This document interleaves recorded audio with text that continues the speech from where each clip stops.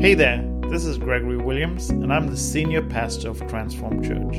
Welcome to our podcast. I hope the following presentation really inspires you to deepen your faith walk and encourages you along your journey. Enjoy the message. Well, I'm so thankful to have you with us today at Transform Church. I know, as we said, there's panic setting around all around us, and sometimes people want to lock themselves away in their houses and give into this. But we believe in God, amen? And we're in this message, this series that's called, I'm in. Are you in? Yeah. Amen. And I want to thank you, all of you that came out this morning, because I can see that you're in, amen? Because we're invested in God's work. And I'm praying that this series has been a building of our faith for our church, that we continue to just build our faith and strength in what the Lord has called us to. Amen? And so we're in this final week of the series called I'm In. And we've started off looking at the 4 different qualities I believe that God calls for His church to be. Amen? Calls us to embrace, calls us to be His body. And if you've been with us for the last few weeks, and if you haven't, we have this amazing thing that we've just launched last week called our podcast. Amen? And so if you haven't been able to catch up with the messages, I encourage you to go onto the podcast and listen through. You'll be able to listen to all of the messages this year, which is amazing. Put your hands together for our media team. We want to honor them. Amen. So if you've been with us, let's review quickly. We'll put that list up on the screen so we can look at it again one last time. And week number 1, we talked about this big idea of being invited into God's family. Amen? So you're what? Come on, say it together. You're invited. That's right. Week number 2, we looked at that powerful statement that God thinks about us, and it's that we are invaluable. We are invaluable to God. Every single one of you have value from our great God. Last week, we looked into the amazing truth of the Scripture that says that you are influential. Every single one of you have influence because God has worked through you and He's placed you here for His divine purpose. Amen? And so God gives you influence, and we're called to be salt and light. Amen. And this week, I want to end off with this powerful statement, which is really the crux of the matter. And it is this: God calls us to be invested in His work. Amen. Everyone say invested. So what are you? Invested. Amen. That's what we are. We are invested in what God has. I'm invested in God's church. Are you invested in God's church? Amen. Now the truth is that some of you might be thinking, well, I'm not sure if I'm actually really invested. And that's okay. We want you to have truth because that's important. Truth is really important. And it's okay to be honest.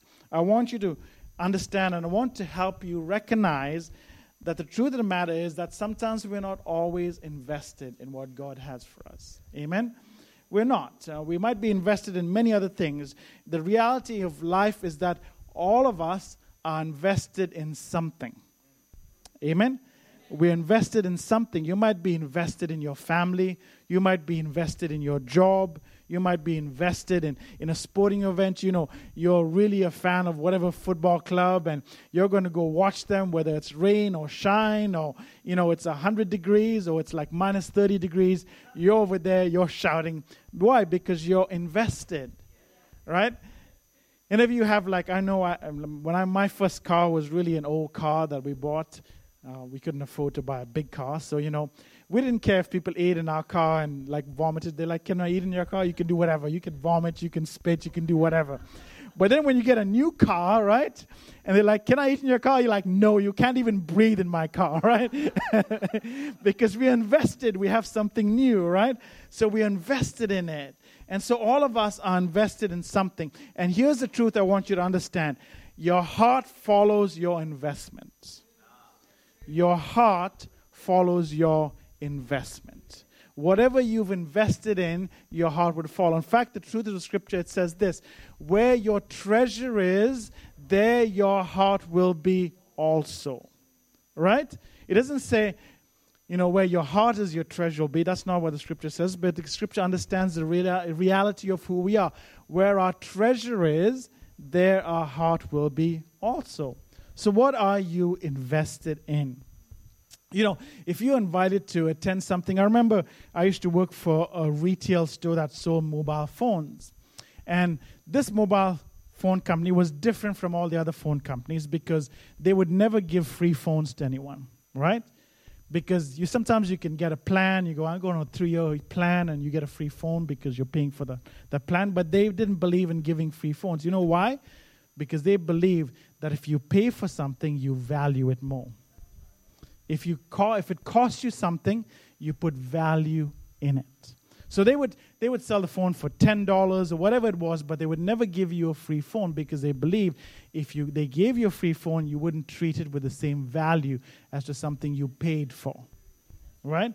And so when we invest something, when we invest our money, when we invest our resources, when we invest our time, when we invest into our kids, they become valuable to us. Amen?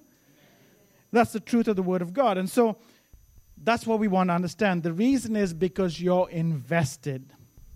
You're invested in something. We're all invested in some place in our life.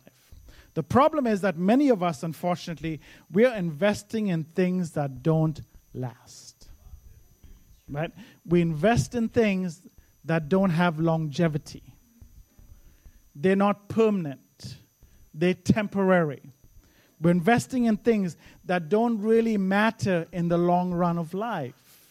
And when you look at the words and the teachings of Jesus that we're going to examine this morning, and I want you to be really engaged because this is really important. You with me? Are you in? Amen.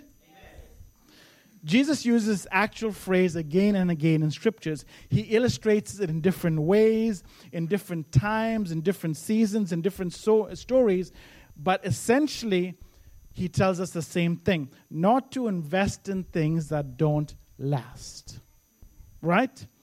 Instead, he says, pour out your treasures, put your resources, put your time, put your energy into things that will have eternal longevity.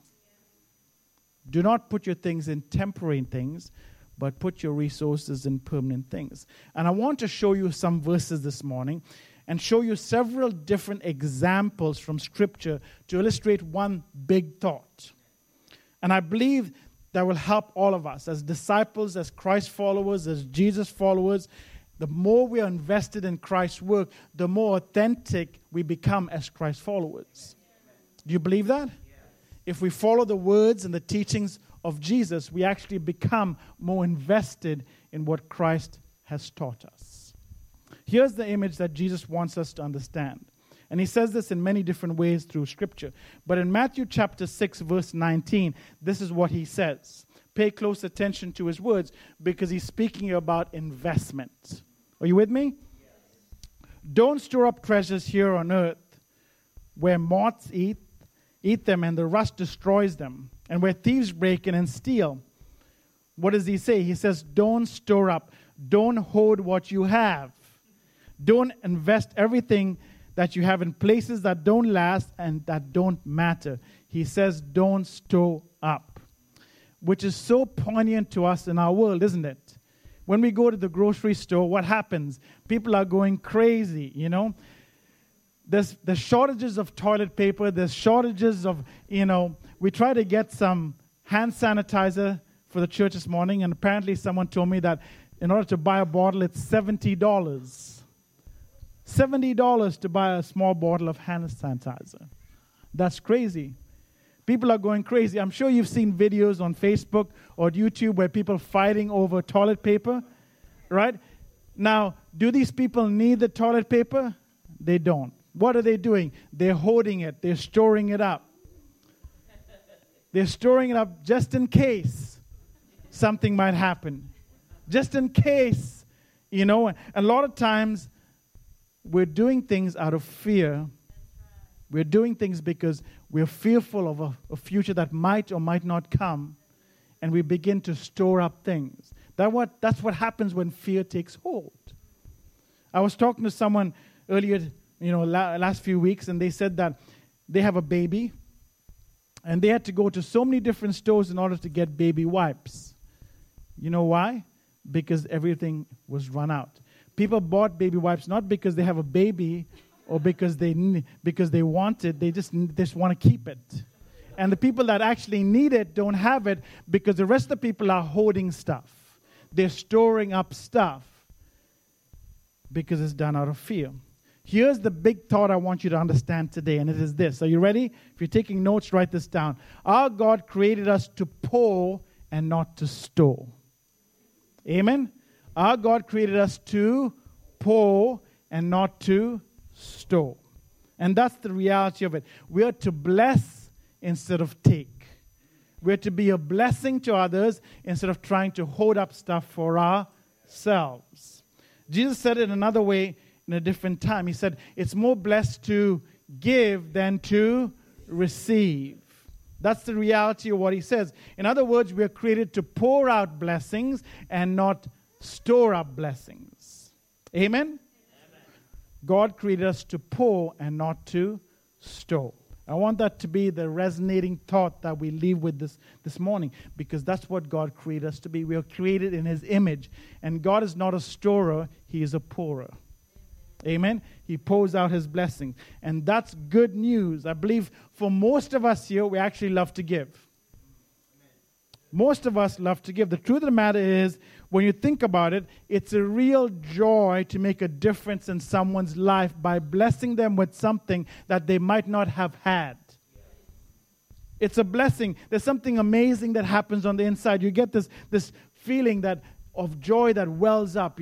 God trusted you with something. God gave you resources. God blessed you with something. And I have sufficient. I'm just going to bless someone else with it. And there's amazing blessing that comes from that.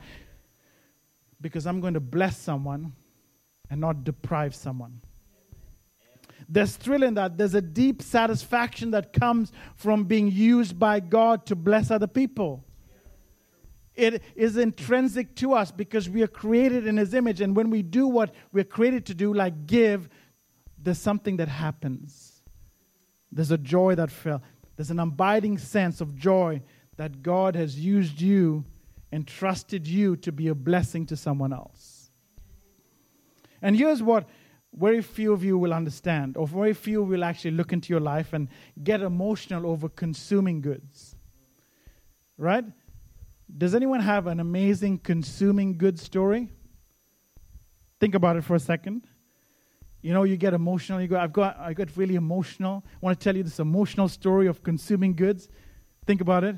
I went into the shop and, there was this amazing bracelet that I wanted. I know I couldn't afford it, but I just had to have it. So I said, you know what? I'm just going to put it on my credit card. And I just put it on my credit card. And it took me like 6 months to pay it off. And that's not the best part. The best part was there was 90% interest. I had to pay over the cost of the item. But it felt so good to be used by God. Anyone have that kind of story? No? You sure? Does that make you feel good? My consuming story, how I consumed and I got myself into debt, and I'm really excited. It felt so good to be used by God. No? But let me tell you what kind of stories I have heard. When someone said, you know what? God used me to bless someone. I was walking down the street and I saw this person sitting there and they had a sign that says, hungry, and I went and bought them a McDonald's meal and I gave it to them. That blessed my heart. I know someone who just had a baby and they weren't able to afford some nappies, so I bought it and gave it to them. And that felt so much joy. Or you bought groceries for someone, or you went out of your way and you said, you know what, God has given me enough and I wanted to bless someone across the world, and you've sent money to people in other parts of the world and they used that and it brought you joy. How many stories like that have you heard? Many, right? But have we heard consuming stories that bring people joy? None. Because no one's excited when they get into debt. No one's excited when they have to pay high interest. No one's excited when they go, I really, really wanted that item, and so I just charged all my money and got into debt. No one's excited. Because you see, God created us to pour and not to store. God created us to pour. You don't have emotional spending stories, but you have emotional giving stories. When you look over your life, and especially with people who are tithers, there's so many stories that I've heard from them, and I have stories in my life. People who actually tithe are blessed by God because it's a word that actually is brought to life. Or you gave an offering to someone across the world, or when the church took up an offering, you sowed in. And you said, I don't even know if God's going to supply all my needs, but I'm going to sow in. But miraculously, God came through for you when you needed it, and somehow things worked out, and your bills got paid, and you got supernatural increase. I've heard many stories like that. And you look back over those times, and it resonates in you because, there's joy from putting your faith and trust in the Lord, trusting Him that He is able to do what He said He will do. Your faith actually extends. You begin to grow in faith and trust in the Lord Jesus Christ because you're believing that He said He will do what He will do.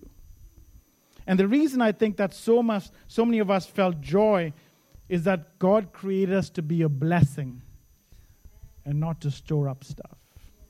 And the reason why some of us get upset or uncomfortable when we talk about giving, you know what the reason is? I believe it's because we really want to give, but we feel we're not in a place to give right now. When we talk about giving, people get uncomfortable. The seat gets really hot. It's like there's a fire under your seat. You start sweating. And I really believe it's because all of us are generous, created generous in nature, but sometimes we think we just don't have enough to give because I need this. We'd like to give more, but we feel we need more because we're comfortable with what we have and we think we actually need it in our life. And the reason is I understand this is because I grew up with this mentality. I was consumed with something that I call scarcity mindset. Scarcity mindset. Because here's the thing. We tend to think that I can't give because I need. Right? If I give this away, then what am I going to do? Who's going to take care of me? Who's going to provide for me? Who's going to take care of the things I want? You see, it got real quiet. We've got to guard ourselves. We've got to guard what's ours. And when you look out in the world that's happening right now, you can see it before your eyes. People are hoarding stuff because they know, I want this. And there's old people, there's babies who are going with lack, who need it, that don't have it, because there's people that are able to hoard it and rush there with able bodies and get it before the other people that are not able to. And we think that way. We think we need this. What if happens? What if the world changes? What if that happens? You know what happens when we think about what if? We take God out of the equation. We remove God. A God who's able to supply all of our needs according to His riches and glory is removed from the equation of our life when we think that we have to take care of ourselves. We run into this fear element. We become fearful because what if I don't have enough? What if this is not enough? How can I give this away if I don't have? This is exactly the type of mindset that's happening all around us right now. I was talking to someone the other day, and we were talking about how generous it is to be like Christ. And some of us find it difficult because we think that Christ was God, and He was, and so it's easy for Him to do. But the reality is that He was 100% human just like us. And it cost Him something just as much as it cost us. But that did not prevent Him. You know, He's a God of love. You know what's the most generous thing He gave? His life. What if He said, this is my life. It's going to cost me too much because I like living. Who here doesn't like living? Who says, you know what, my life's trash. Come over here and shoot me right now. I don't care. No one says that because we value our lives. But to give away your life, the most precious thing you have, is going to cost you exceedingly much. But He gave, right? The most famous scripture is John 3:16. Right? What does it say? For God so loved the world that He stored up in heaven. Right? God so loved the people of the world that He stored up all that He needed for them. No, God so loved the world that he poured out, he gave, he was generous. He didn't hold, he didn't store, but he poured. Is that right? Because when we're consumed with fear, we're afraid. So we believe we need more. So we store up and we keep to ourselves. And then we find that we never have enough anyway. In fact, Jesus told a parable about a guy in Luke chapter 12 we're going to look at. And it's an interesting story because this guy is actually a rich farmer. He's not a poor guy. He's a rich guy. And when you think about it, you're like, he's rich. What does he have to worry about? Well, God had some thoughts about that. Who made him rich? God did. Did he do it by himself? No, God gave him the seed, God gave him the ground, God gave him the rain, God gave him everything. And yes, he was great. He followed the principle of sowing and reaping. He followed the word of God. But God was the one who gave him riches. This is what it says. You with me? In Luke chapter 12, there's this guy who had a scarcity mindset. He was rich, but his mind had a problem. He had a scarcity mindset. And he told this parable of a certain rich man who yielded an abundant harvest. What does he say? He has so much. If we go to the next verse, he has so much. He says, what shall I do with my harvest? What shall I do with my crops? I have no place to store my crops. Why? Because he had so much that it was overflowing. So did he think, well, I have so much, let me be generous to the people around? No, he didn't think that way. He said, you know what, I'm going to pull down my barns, I'm going to destroy my barns and build bigger barns so I can store my crops. I will store my surplus grain. I'm not going to pour it out, I'm going to store it up. And God looked at him and said, you fool, you're being so short-sighted. And God says something very dramatic here. He says, at this very night, your life will be demanded from you. This is how it will be for anyone who stores up things for themselves but is not rich towards God. We're created to pour and not to store. Whenever we start with the scarcity mindset, we're driven by fear and by lack. And it takes God out of the equation. I've got to keep it, I've got to have it, I've got to guard it, I've got to protect it, I've got to store it up. There's another mindset, though, that I believe really reflects the God of Scripture, of who God is. And this is not a scarcity mindset, but a mindset of abundance. Amen? I know it's really quiet in here, but we believe that we serve an abundant God. Amen? He's a generous God. Amen? He's a God who owns everything. Amen? He is our good God. Amen? He's a God who loves to bless His children. It's a God who provides all of our needs. Not only does He give us enough, but God gives us more than enough so we can be a blessing to others. And this is not a scarcity mindset. This is a faith-filled, God-believing, God-honoring mindset that our God is a good God who generously blesses others, and we can be a blessing to others because He has blessed us. Amen? And there's actually an amazing woman that we talked about in the first week. You remember her? We encountered her in the first chapter. She was a woman. She was a prostitute. She had a great treasure that cost her a lot of money. It cost her a year's worth of wage. Right? And she went down and she did what? She poured it out. Did she store it up? She poured it over Jesus' feet and wiped His feet with her hair as she cried tears. It was something expensive. And she could go, you know what? This is my future. This is my nest egg. I've worked a lot. I've done horrible things to earn this. I should store it up. But no, she had a mindset. You know what she thought? She said, if He's able to forgive me, He's able to provide for me. Amen? If He's a God that's able to forgive me everything, He's able to provide for me everything. And so she went straight into this house of Pharisees and she poured it out. And when we look at the parallel story in the Scripture, there's someone there who despised it. Do you understand? His name was Judas. And we look at Scripture and we understand what Judas did. But do you know what he said? Do you know what Judas said when he saw that? He didn't have an abundant mindset. He had a scarcity mindset because he was after something that could take care of him. If you don't know the whole story about Jesus, this is the guy that betrayed Jesus for what? 30 pieces of silver. Because he thought, I'm going to take care of me because God can't provide for me. And you can see the display of his heart because out of the abundance of your mouth, your heart speaks, right?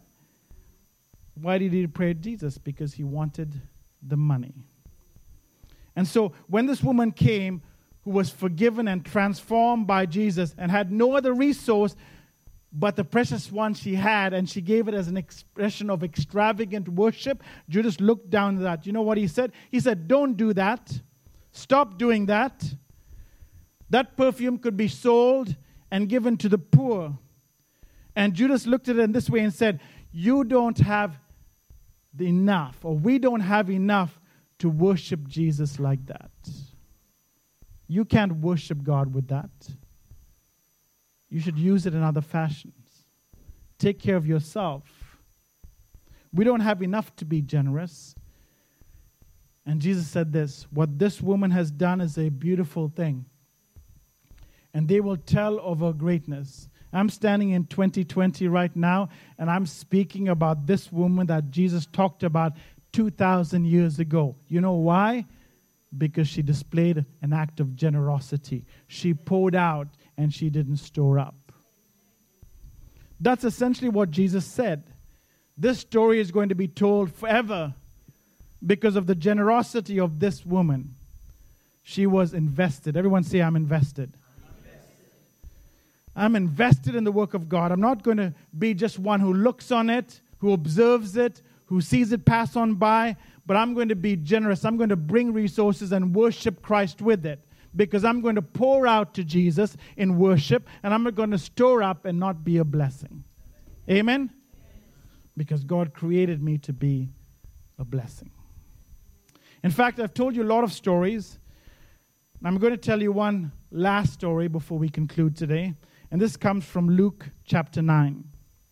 And we've read the story many times, and I've actually told the story many times, but I'm going to tell it to you again. And this is the story of Jesus. If you look at the title, oftentimes you put a little subject matter there. It says, Jesus feeds the 5,000. Right? We know the story well. In fact, scholars tell us that this is perhaps the biggest crowd that Jesus ever preached to. It was the largest gathering that he ever preached to. Now, if you know anything about Scripture and you know anything about how they measured numbers back in the day, you know that they didn't count women and children. They only counted men.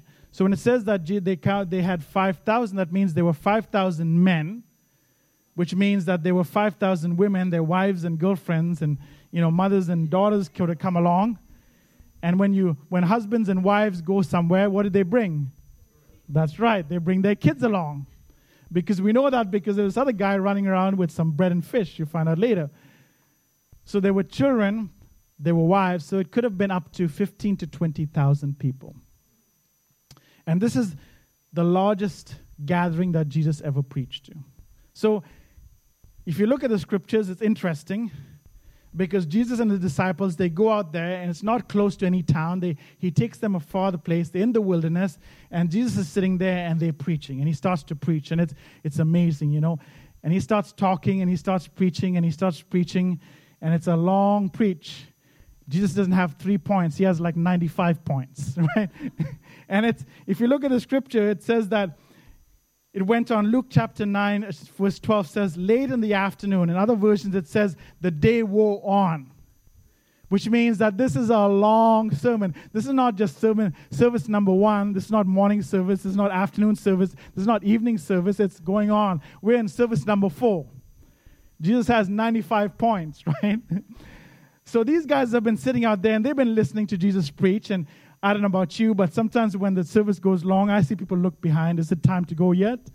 5 minutes over, you're too long. But Jesus has been going on the whole day. So what happens when the service goes too long? What do? You go, like, I'm hungry. That's right. I'm hungry. I need to eat something. Or I'm like, I need to go prepare lunch. And your thoughts wandered off to lunch, right? So the disciples, they're sitting around and they're listening to Jesus. And they're like, you know what? They have a little meeting. They call each other like, okay, Matthew, Peter, Bartholomew, come on, let's go. Judas, you stay over there. Let's have a chat. So like, okay, guys, this is going on a really long time. And we're hungry. I'm sure everyone else is hungry. But he doesn't look like he's stopping. So what do? Well, why don't we tell him that, there's not enough food here. The people are hungry. So why don't you send them away because we don't have food to give them? They're like, okay, let's do that. They're like, okay, great idea.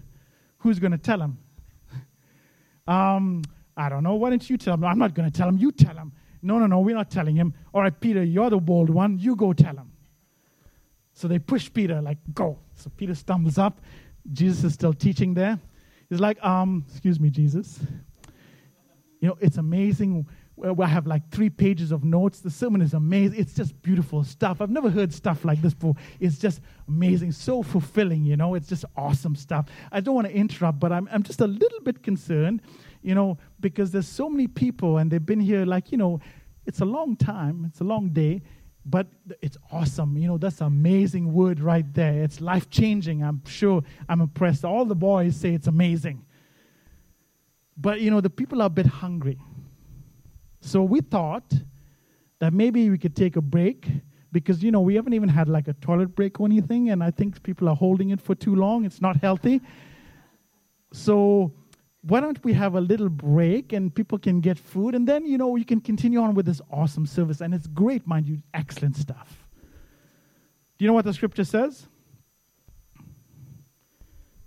It says, Jesus says, okay, that's awesome. Why don't you give them something to eat? That's what he says. Give them something to eat. And they're like, 1 second, Jesus. He goes back, guys. He said it's okay, but he says we should give him something to eat. We don't have anything to eat. It's miles away. We don't even have enough money. Get Judas over here. Judas, how much money do we have? Judas is like, we have no money because, he's taking all the money. We don't have enough money to feed these people. What are we supposed to do? He's telling us we should feed them.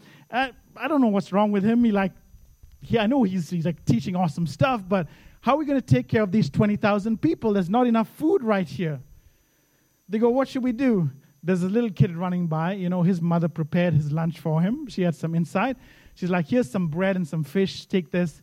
So here's a little lunch pack. He's running around. They grab him, like, give me that. Get away. And they go, okay, well, this is all we have. We'll just tell them we don't have any food. We have like 5 pieces of bread and 2 fish.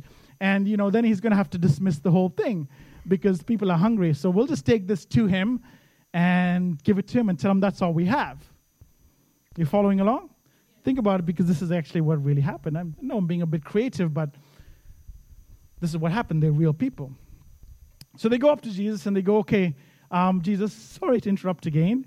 We've kind of had a little talk and we've gone around and we've tried to figure out this thing. And apparently that no one has food. There's this one little kid we found and he has 5 loaves of bread and 2 fish. Right? And that's apparently all we have. And, obviously this is insufficient to feed the 20,000 people. There's no way we can do this. He goes, okay, well, have those people sit down in 50s. Peter's like, okay. He goes, okay, give me that. So they gave it to Jesus. And now I think the disciples figured out something. They figured out because they heard and they saw Jesus do miraculous things.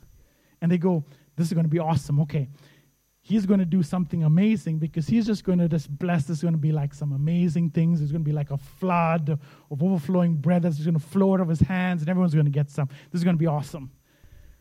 So they're looking at Jesus to wait for this amazing miracle that's going to happen. So they get people to sit down. They're like, sit down. People are like, why? Sit down. They're like, no. If you ever told people to do something, they'll never listen to what you say. So they're trying to organize these people to sit down. They're like, why are you telling us to sit down? Finally, they get them to sit down, these 12 guys. And Jesus is there, and they hand this bread. Peter goes, here you go. And he steps back because he's going to watch this miracle happen. So Jesus lifts this bread and fish to heaven, and he prays, and he says, God bless this, and he gives back the 5 loaves and the 2 fish to Peter. He goes, okay, here you go, give it out. And Peter's like, are you going to pray a little bit more? Because nothing happened, right? So maybe pray again. Because I know you prayed for the blind guy and he didn't get healed right away, and you prayed again. So maybe a second prayer will be good. So pray again, Jesus. Because that's all I have, 5 loaves and 2 fish. Jesus goes, no, we've prayed. Just give it out. So he's walking along. He has these 5 loaves and 2 fish. He walks to the first guy. He's like, okay. And the guy goes, he's like, whack. Here, take this much. That's all you get. Because it has to go to 20,000, right? So don't take a lot. Take a little piece. A little piece. That's enough for you. It's just a snack. It's not a meal. All right, next person. He starts giving it over, and he goes over, and he goes over, and he goes over. And as he's giving it, it doesn't seem to run out. It doesn't run out. So then he gives a little bit more, and there's still more, and he gives a little bit more, and there's still more, and he gives more, and there's more. And all the 20,000 people, they get food. In fact, the scripture says that they gathered up the crumbs, and there were 12 baskets full. It's like Jesus said, 1, 2, 3, 4, 12 of you guys, we'll get you 12 takeaway containers. To the disciples, you guys take 12 takeaway containers. Everyone has their full. Great, guys. You can have your takeaway now. And this amazing miracle happened. But here's what I want you to notice. I want you to think about this for a second. Where did the miracle happen? Did the miracle happen in Jesus' arms or in the disciples? And when did the miracle happen? When they gave it away. If they didn't give it away, there would have been no multiplication. It multiplied because they poured it out and not stored it up. If they didn't give it out, what they would have had was 5 loaves and 2 fish. There would have been no leftovers. There would have been no enough crumbs to fill 12 baskets full. But the matter is that Jesus blesses it, and it had to be given away in order for it to be multiplied. Amen? Do you follow the miracle? Because Jesus said, you do it. And they thought they were going to get Jesus to just multiply everything right away. Because you know what? He's a God of multiplication. But the miracle did not happen in Jesus' hands. It happened in the disciples' hands. And it happened when they gave it away. Not when they held it. You know what was amazing about that? When I talk to people about giving to God, so many times I've heard about stories like, well, I don't have enough to give. Or I can't afford to give. Or I can't, I'm not sure I can do that. And I remember that because I had the same mindset when I first came to the Lord and gave my life to the Lord, and I heard this message about tithing. People say, well, it's an Old Testament thing, but Jesus actually referred to it. He said, you give out of your cumin, and you give out of your spice, and you give out of your tithe like you should. That's what he said. But you neglect the weightier things of the law. So Jesus is not denying it. In fact, tithing started before the law was instituted. Melchizedek tithed to Abraham before there was a law. It's saying, God, I honor you. And as Anna said this morning, giving or tithing is not giving to God. It's returning to God what he's already given us. Now, I remember this mindset because when I first heard about this, I'm like, really? God expects me to give a tenth of, I don't have enough to give. And so, because I wanted to follow Christ and I really love the Lord, I said, you know what? I'm going to trust him at his word. And I remember the first time I gave 10% out of my salary. It felt like a huge amount back in the day. I was earning like $6.25 an hour. That was my wage. And it felt like I gave a huge portion. Looking back now, it wasn't anything. And you gave it. And you know what I noticed? When you get to Malachi, the scriptures tell us that Malachi is writing this letter to the people. And he's talking about generosity. And he's saying, well, you need to get your worship right. You need to get your attitude right. You need to get these other things right. And then he gets to the tithing. He says, you need to get the tithing right too. And he says this amazing thing. God says, and the only place in Scripture he says, test me in this and prove me. It's the only place in all of Scripture that God says, test me and prove me. And I said, well, I heard that, and I said, okay, I'm going to test you and prove you. Because I was a young Christian, and I noticed that for a while I stopped giving and I stopped tithing, and it felt like I just ran out of funds. I don't know why, it just felt like I never had enough. But when I gave, and I gave my portion, it felt like I had more than was required. I can't explain it. There was no mathematical terms that equate to it. I don't know how it worked, but it just worked. Because God is faithful to His word. And I want to encourage you that generosity is not an act. It's a posture of the heart. Generosity is not an act. It's a posture of the heart. It's a mindset. Generous people look for needs. They look for what God is. So when God says, are you invested in my house? Because here's the thing. Where your treasure is, your heart will be also. If your treasure is in your house, in your bank account, in your car, in the things that you want, it's not in God's heart. And you can say, I love the Lord with all of my heart, but I can tell you what you love the most. If I go into your bank account, the first thing you give to is what you love the most. If that is to you, then guess who you love the most? So it doesn't matter what we say sometimes, and that's why I said at the start, I said, it's okay to be honest with ourselves because that's what honesty is. We need to look into ourselves and we need to examine whether we're really following what we say with our lips or is it just lip service. And a tithe, I want to remind you this, the scripture says, bring the tithe into the storehouse, right? So all may have whatever is necessary, everyone may have. The key thing, what I want you to understand is a lot of people say, well, I give, but I give to Compassion Online. I send it to other parts of the world. I do this. Let me remind you, that is not your tithe. You can think that it is, but that's not what it is. Scripture says your tithe has to come into the storehouse, which means it has to come to the church. And you can try to explain it away any way you want, and say, God, I'm doing good things, but listen to what His word says. His word says the tithe comes into the storehouse first. And then you can give to whoever you want over that. But the tithe comes into the storehouse. That's what the Word of God says. And you can argue it any way you want. You can get upset. But you know what? You can get upset at Him. I'm just telling you what He said. You don't have to agree with me, but deal with Him.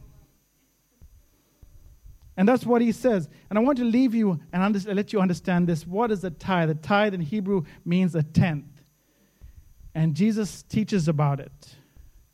He said you should do justice, you should show mercy, you should do what is taught. And He said you should be obedient even to the tithe.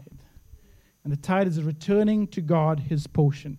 You're entrusting to Him. You're saying, God, I trust you.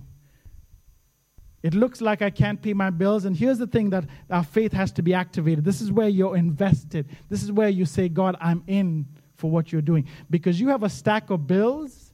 And you say, well, I have to pay for this, the mortgage, the electric bill, the gas bill, the water bill, all the stuff, and I don't think I have enough to pay all of that stuff. And you match your mind, it doesn't look like that, but you say, you know what, I'm going to take care of my needs. And somehow you run out. You always do. I've proved it over and over again. But when you honor the Word of God and when you honor Him, say, God, yes, I have this, but I'm invested in you. I'm going to believe you. I'm going to trust you. I know that you're my provider. And when you honor Him, everything else gets taken care of. And you don't even understand how sometimes, but it does. Because we're created to pour and not to store. Amen? So today, we talk about spiritual. The Word of God is our spiritual food that encourages us and teaches us and instructs us. And that's what the Word of God teaches us.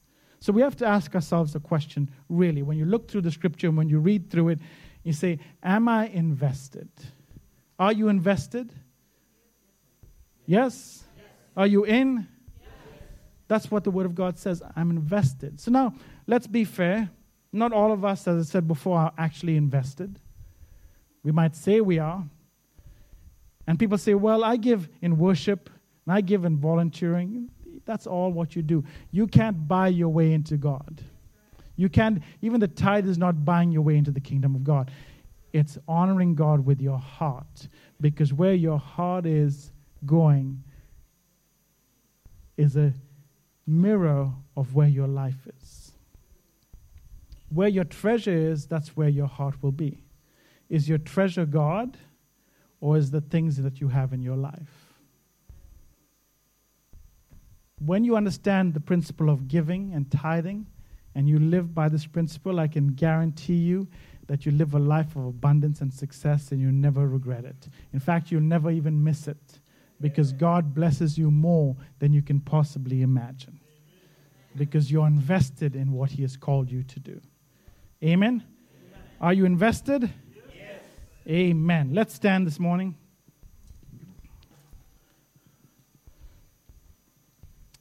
You know, there's many needs around us. Sometimes when we take up offerings for various parts of the world. People are going through things. We try to help people in different circumstances. And you know what the church does is try to meet the needs. The church also provides an opportunity, a venue, a place for others to come and find who Jesus is. Does these walls make the church? No, you make the church. You're the body of Christ. And wherever we gather is the church. But we need a place, and as we said before, the church provides many needs. It takes care of many things. It takes care of you spiritually, but the reality is that your prayer doesn't pay the light bill. It provides people's hearts. It touches people's hearts to give generously to God, and that's taken care of. And oftentimes we have a lot of fundraising. You know, lots of churches have fundraising. You know why churches have fundraising? It's because people are not doing what God instituted. They're not following God's plan, so we have to come up with our own plan. If everyone did what God said, the church would have enough all across. If everyone honored what God said and gave what God asked them to give and sowed in and poured into His kingdom the way He tells us to, we won't have to ask, oh, can you give to this and give to that? Because whatever is necessary, God will supply through the generosity of His institution and His system. And oftentimes we struggle because we don't have enough. But I want to encourage you today, as we've gone through this series, we talked about I'm invited, and I want you to think about inviting people into His house. And we talked about doing it online, and you could do it online. I've seen many of you, even in our group, we posted things even this week and says, check out our church page. And a lot of you looked at it, but none of you actually went to the church page. And I encourage you to do that. I'm not trying to put you down. I'm just saying you don't know who you're changing, whose life is being affected, who's seeing it. And I can see, because Facebook gives us stats, and it shows you that even with a limited number of people that are doing it, our reach is actually broadening. And more people can see, and they might not like it, they might not even respond to it, but they'll see it because you did something. So I encourage you to do that. I encourage you to listen to our podcast through the week. I encourage you to sow into your life, through the words of God, what God is doing in this place. Write a review on the podcast, because again, it helps reach other people. Understand that you're invaluable to God. You're created with a purpose, that every single one of you has a divine purpose and a divine calling in life. That you are influential, that God has placed you here to be light and salt, and God called you to be invested in the great things of His kingdom. And when we are invested, we'll see what God actually does through us and in us. Amen? So I want you to reach your hand towards heaven this morning. I'm not going to ask you to hold one another, because we're just going to be wise. Amen? We believe God, but we're going to be wise. And I'm going to pray that all of us come to an understanding as we've gone through this life-changing series, I'm In. We talked about the 4 things that God wants His church to be. We want to be inviting, we want to be invaluable, we want to be influential, and we want to be invested. And let's pray together, and let's believe God for great things. This is 2020, the year of God's promise. And it looks like things are going haywire in the world, but God always does something greater for us. Amen? There's always a greater blessing. It didn't look right when God took the children of Israel into the wilderness, but He had a promised land.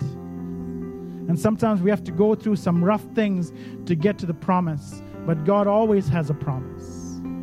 And so let's pray together. Father, we thank you this morning. Jesus, I pray for the church. I pray for every single family member that's here, even those that are not here, that are part of our community and our faith gathering every single week. I pray, Lord God, that we understand that we are invited and we're called to go and be people that invite others to the great relationship that we have with you.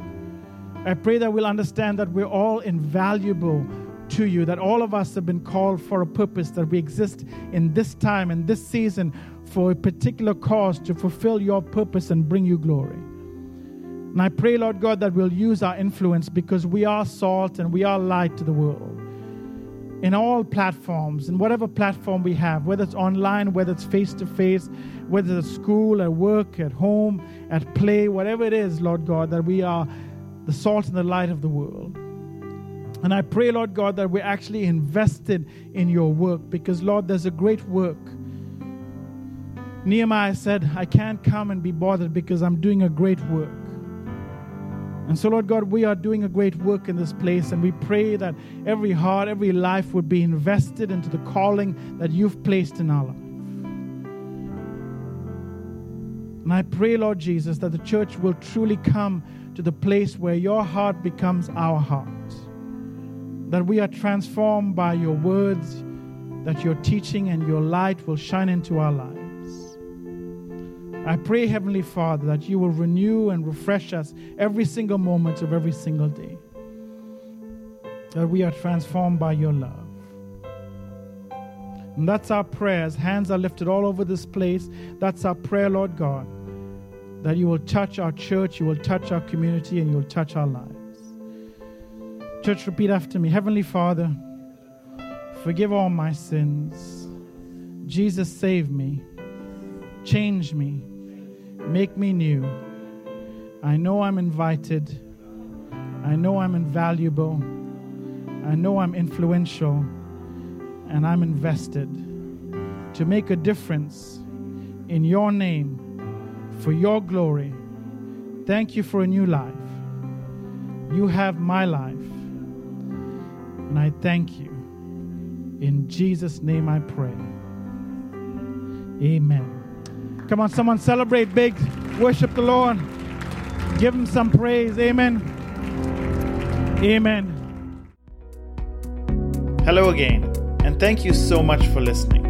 I really hope that message has encouraged you. Would you please take a moment to subscribe to this podcast and leave us a review? This really helps others get exposed to this uplifting message. I would also love for you to share this message with a friend or someone you think would be really inspired and blessed by this. Sharing this on social media like Facebook really does help others also get this free content. I'm honored you chose to spend some of your valuable time with us. Have an amazing day.